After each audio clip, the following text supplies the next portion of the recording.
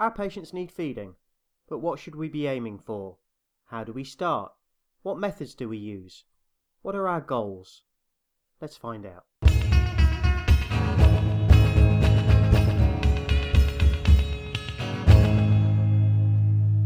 Hello, and welcome to another episode of the Critical Care Practitioner Podcast. This one's come out quite quickly since the last one, and the main reason for that is because I had an interesting conversation at the Intensive Care Society State of the Art Conference 2016 about the ASPEN and Society of Critical Care Medicine Nutrition Guidelines, and it's a podcast I want to release fairly soon. So what I'm doing in this particular episode is summarising those guidelines so that it helps you reference them in the podcast you'll listen to in the conversation I had with Danny Bear, and Todd and Roger Harris at the conference. So without further ado, let's go on. I've summarised them for you. I hope you find this useful, and we'll speak again at the end. So the first topic to cover is nutrition assessment, and there's a recommendation of the Nutrition Risk Screening NRS/NUTRIC score for all patients who are expected not to be able to have sufficient volitional intake. Of all the other scores used, these are the only ones that determine both nutrition status and disease severity. So the NRS score is less than 3 is a patient at risk, and those at high risk with an NRS score equal to or greater than 5. If interleukin 6 is measured, this value would be greater than 6 in the NUTRIC score. However, as there are rarely the facilities to measure this value, then a value of 5 or greater indicates high risk in the NUTRIC score also. It's anticipated that ultrasound will emerge as a useful tool in measuring muscle mass and determine changes in muscle tissue, and even CT scans of the skeletal muscle could be done. Both of these will not be too common currently due to cost and lack of trained personnel. However, it is an inspiration towards the future. The same could be said of indirect calorimetry measurements, which are also recommended. Where there is an absence of indirect calorimetry, then energy requirements should be calculated using published predictive equations or simplistic weight-based equations. Even where indirect calorimetry is available, it is prone to error in the ICU due to the presence of air leaks or chest tubes, supplemental oxygen, ventilator settings and renal replacement therapy. However calculated, energy expenditure should be re-evaluated at least once per week. With most critically ill patients, it's acceptable to initiate NG feeding, whilst those at risk of aspiration should have feeding initiated lower down the GI tract. If small bowel access is difficult, then feeding should be initiated in the stomach rather than weight. EN can be given to those stable patients on low-dose vasopressors, but should be withheld on patients who are hypertensive, have catecholamine agents, or who are requiring escalating doses to maintain stability. For patients on vasopressors, any sign of gut intolerance, e.g. abdominal distension, increasing NG output, decreased passage of stool and flatus, hypoactive bowel sounds, increasing metabolic acidosis, should mean that EN should be withheld. As far as the dosing of EN, patients at low risk with normal baseline nutrition and low disease severity, an NRS of less than or equal to 3 or a NUTRIC less than or equal to 5, who cannot maintain volitional intake, do not require specialised nutrition therapy. They should be offered oral intake and reassessed daily. Trophic or full EN is appropriate for patients with acute lung injury or ARDS and those expected to have a ventilation period greater than 72 hours. In the high-risk patient, efforts should be made to provide greater than 80% of target within 48 to 72 hours. Studies have shown that greater than 50 to 60% of goal energy may be required to prevent increases in intestinal permeability and systemic infection in burn and bone marrow patients, promote faster cognitive return in head injury patients, and to reduce mortality in high-risk hospitalised patients.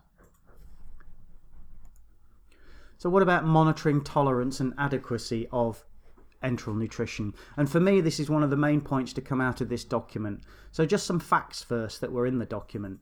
97% of nurses assess tolerance by gastric residual volumes alone, and I'm going to call those GRVs.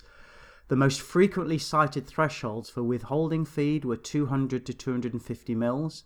less than half of patients ever reach their target goal energy intake during their ICU stay, and cessation of EN occurs in greater than 85% of patients for an average of 8 to 20% of the infusion time. And this is in bold, raising the cutoff value for GRVs from a lower number of 50 to 150 mils to a higher number of 250 to 500 mils does not increase the incidence of regurgitation, aspiration, or pneumonia. And indeed, the use of GRVs leads to enteral access clogging, inappropriate cessation of EN, consumption of nursing time, and may adversely affect outcomes through reduced volume of EN delivered. So the recommendation from this document is that GRVs should not be used, and if they are used, the cutoff should be 500 mils. And the patient should be monitored for other signs of intolerance, which I've already covered above. Another area which drew my attention especially was the recommendation that there should be a volume-based feeding protocol which should be ICU or nurse-driven.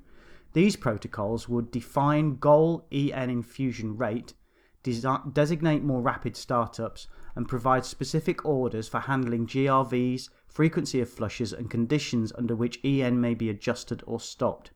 Such strategies have shown to increase the overall percentage of energy provided. And I've got the resources that refer to this GRV on the blog post that goes along with this podcast. So the links are there. There's 3 particular documents that I linked to. And the aim of the protocols is to empower nurses to increase feeding rates to make up for volume lost while EN is held. So the protocol is very much nurse-led, how you feed, and it's about getting a volume in within 24 hours rather than necessarily setting an hourly rate. Because the problem then becomes that the nurse may switch the feed off for one reason or another, once, twice, 3, 4, 5 times per day. Then the patient is denied that feed for those hours. The feed then goes back at the same rate it was on before, and we've lost some time for feeding during the day.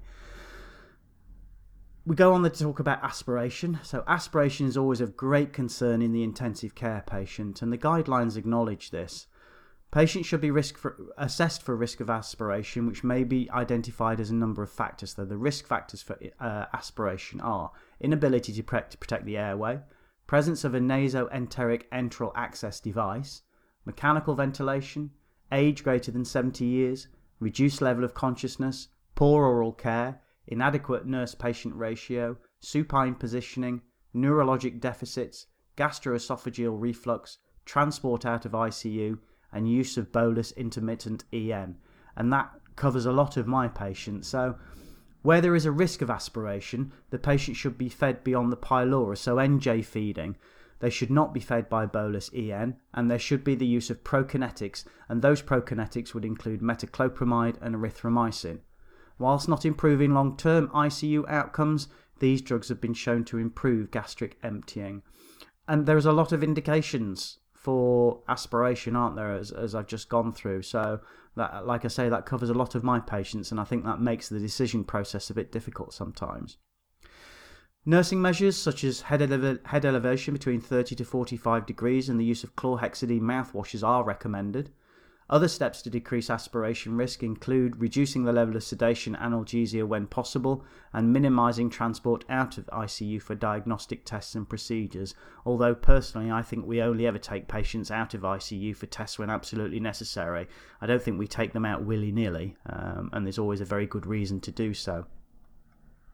So enteral feeding should not be discontinued due to the presence of diarrhea until other causes have been investigated, and these could include the type and amount of fibre in the formula, the osmolality of the formula, the delivery mode, medications which may cause the diarrhea such as antibiotics, PPIs, prokinetics, glucose-lowering agents, non-steroidals, SSRIs and laxatives are some of the ones they mentioned, and then the presence of obviously C. diff. And the assessment of diarrhea should then include abdominal examination, quantification of stool, stool culture for C. diff, serum electrolytes, and review of the medications before you then start thinking it's the feed, let's turn it off. So what about selection of an appropriate enteral formulation and adjunctive therapy? There's a recommendation to start with standard feed when initiating EN, as there has been no clear benefit shown to using specialty formulas in areas such as the surgical ICU or medical ICU. They also do not recommend the use of immune modulation formulations. They make no recommendations around the use of fish oils, borage oil, and antioxidants in patients with ARDS and acute lung injury due to conflicting data. Consideration needs to be given to the use of mixed fibre formulation in those patients with persistent diarrhoea. Such a formulation is not recommended for routine use in the patient to promote bowel regularity. There is no recommendation as to the use of probiotics in the general ICU population. The use of probiotics would seem theoretically sound, according to them, but there has not been a consistent benefit demonstrated. Antioxidants, vitamin E and C, and trace materials might be useful especially in burns, trauma, and critical illness requiring mechanical ventilation. Finally, they recommend that glutamine is not added routinely. Outcomes from the use of glutamine showed no significant benefit on mortality, infections, or hospital length of stay. When to use parenteral nutrition? In the low nutrition risk patient, where early EN is not feasible, then PN should be withheld for the first 7 days, whereas in the patient at high nutrition risk in the same circumstances, then parenteral nutrition should be started as early as possible. In the patient where EN is not meeting greater than 60% of their needs, then PN should be started after 7 to 10 days. They then go on to talk about nutrition support in particular conditions, and I haven't picked out all the conditions, but I picked out the ones that I feel are most relevant to my practice and probably to most of you out there as well. So where the patient's demonstrating some elements of pulmonary failure, a specialty high-fat, low-carbohydrate formulations designed to manipulate the respiratory quotient and reduce carbon dioxide production are not recommended in ICU patients with acute respiratory failure. Recommendation is made for the use of fluid-restricted, energy-dense formulations in this group of patients, and also that the serum phosphate level should be monitored closely. Phosphate is crucial in the synthesis of ATP and 2,3-DPG, which are both crucial for normal diaphragmatic contractility and optimal pulmonary function. Renal and hepatic failure. Patients in acute renal failure or acute kidney injury should be put on a standard formula.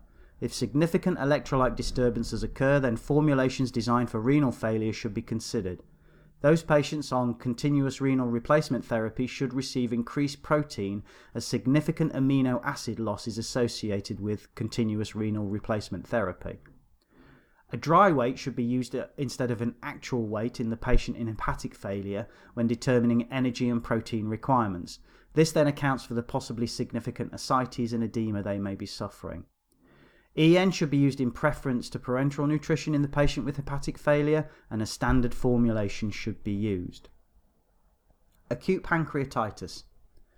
Disease state may change quickly in this condition, so frequent reassessment is needed.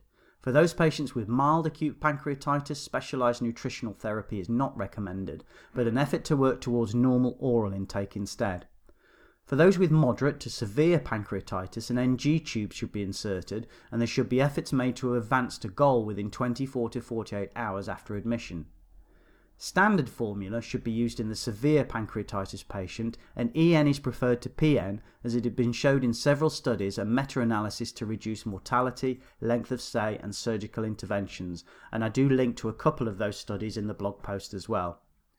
In moderate to severe patients who have an intolerance to EN, measures should be taken to reduce the intolerance, such as starting EN as early as possible to minimise the period of ileus, diverting level of EN more distally, so an NJ tube for example, change to a formula that contains small peptides or one that is nearly fat-free, and switch from bolus to continuous, and probiotics should be added for this type of patient. In sepsis, EN therapy should be introduced within 48 hours from diagnosis when resuscitation is complete and the patient is hemodynamically stable. In the acute phase, where possible, EN should be used exclusively. There is no recommendation regarding selenium, zinc and antioxidant supplementation.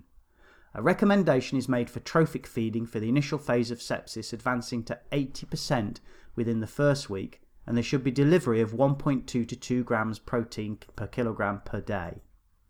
In the chronically critically ill, and I've just done a podcast about that, this is defined as those with persistent organ dysfunction requiring ICU length of stay greater than 21 days. And if you listen to the previous podcast, you'll know that the definition of chronically critically ill is a bit up there at the minute. But they should be managed with aggressive, high protein, enteral nutrition therapy. In a series of studies, patients demonstrated chronic inflammation and a maladaptive immune response that contributed to secondary nosocomial infections and severe protein catabolism, which is why we add the high protein to their nutrition. And then obesity and critical illness. Early EN should start within 24 to 48 hours. There is no difference between this type of patient and those who are not obese.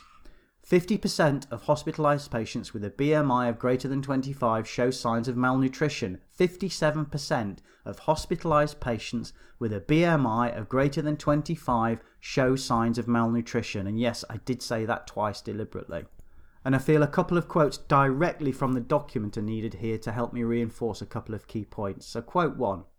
The reasons for the surprisingly high rate of malnutrition in obese patients may stem in part from unintentional weight loss early after admission to the ICU and a lack of attention from clinicians who misinterpret the high BMI to represent additional nutritional reserves that protect the patient from insult. Second quote. The obesity paradox may contribute to clinicians' illusion that obese patients do not need nutrition therapy early in their ICU stay. The mortality curve for BMI is U-shaped, with the mortality highest in class 3 severely obese patients with BMI greater than 40 and in people with a BMI less than 25. Mortality is lowest in subjects with a BMI in the range of 30 to 40, which is class 1 and 2 obesity. This protective effect of moderate obesity is the obesity paradox. And this section of the document highlights a number of the problems that obese patients in the ICU will have, such as technical difficulties of management, and by that vascular access, performing tracheostomy, interpreting radiologic images. They'll have altered drug metabolism. They'll have a predisposition to heart failure. They'll probably have respiratory abnormalities because of the shape.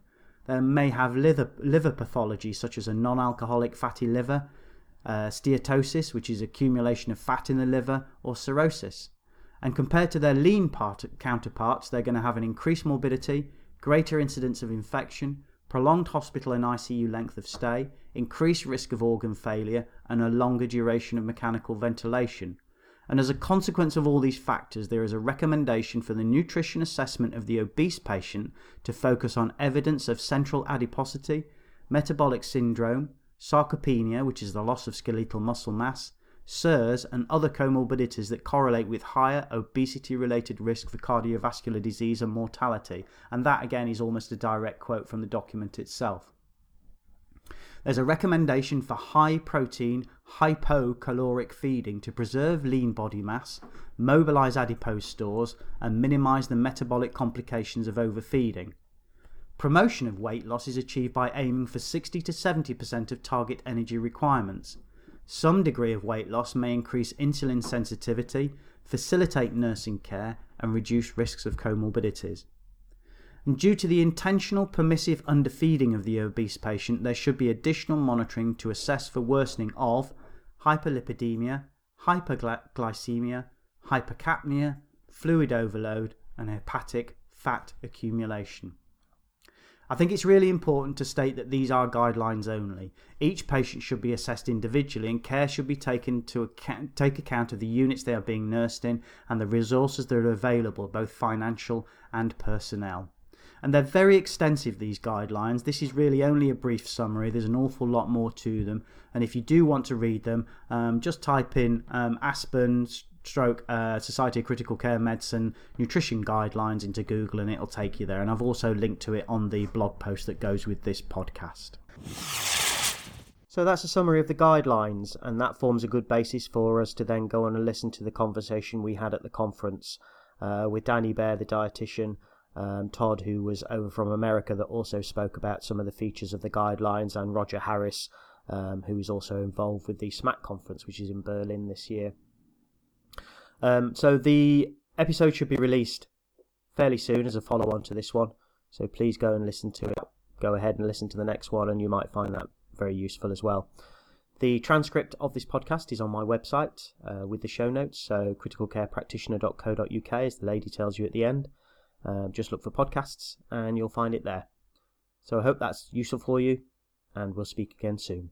Bye bye. You've been listening to Critical Care Practitioner. If you would like to comment on any of today's topics, find us at criticalcarepractitioner.co.uk, tweet us at ccpractitioner, find us at facebook.com/criticalcarepractitioner, or search Critical Care Practitioner on iTunes.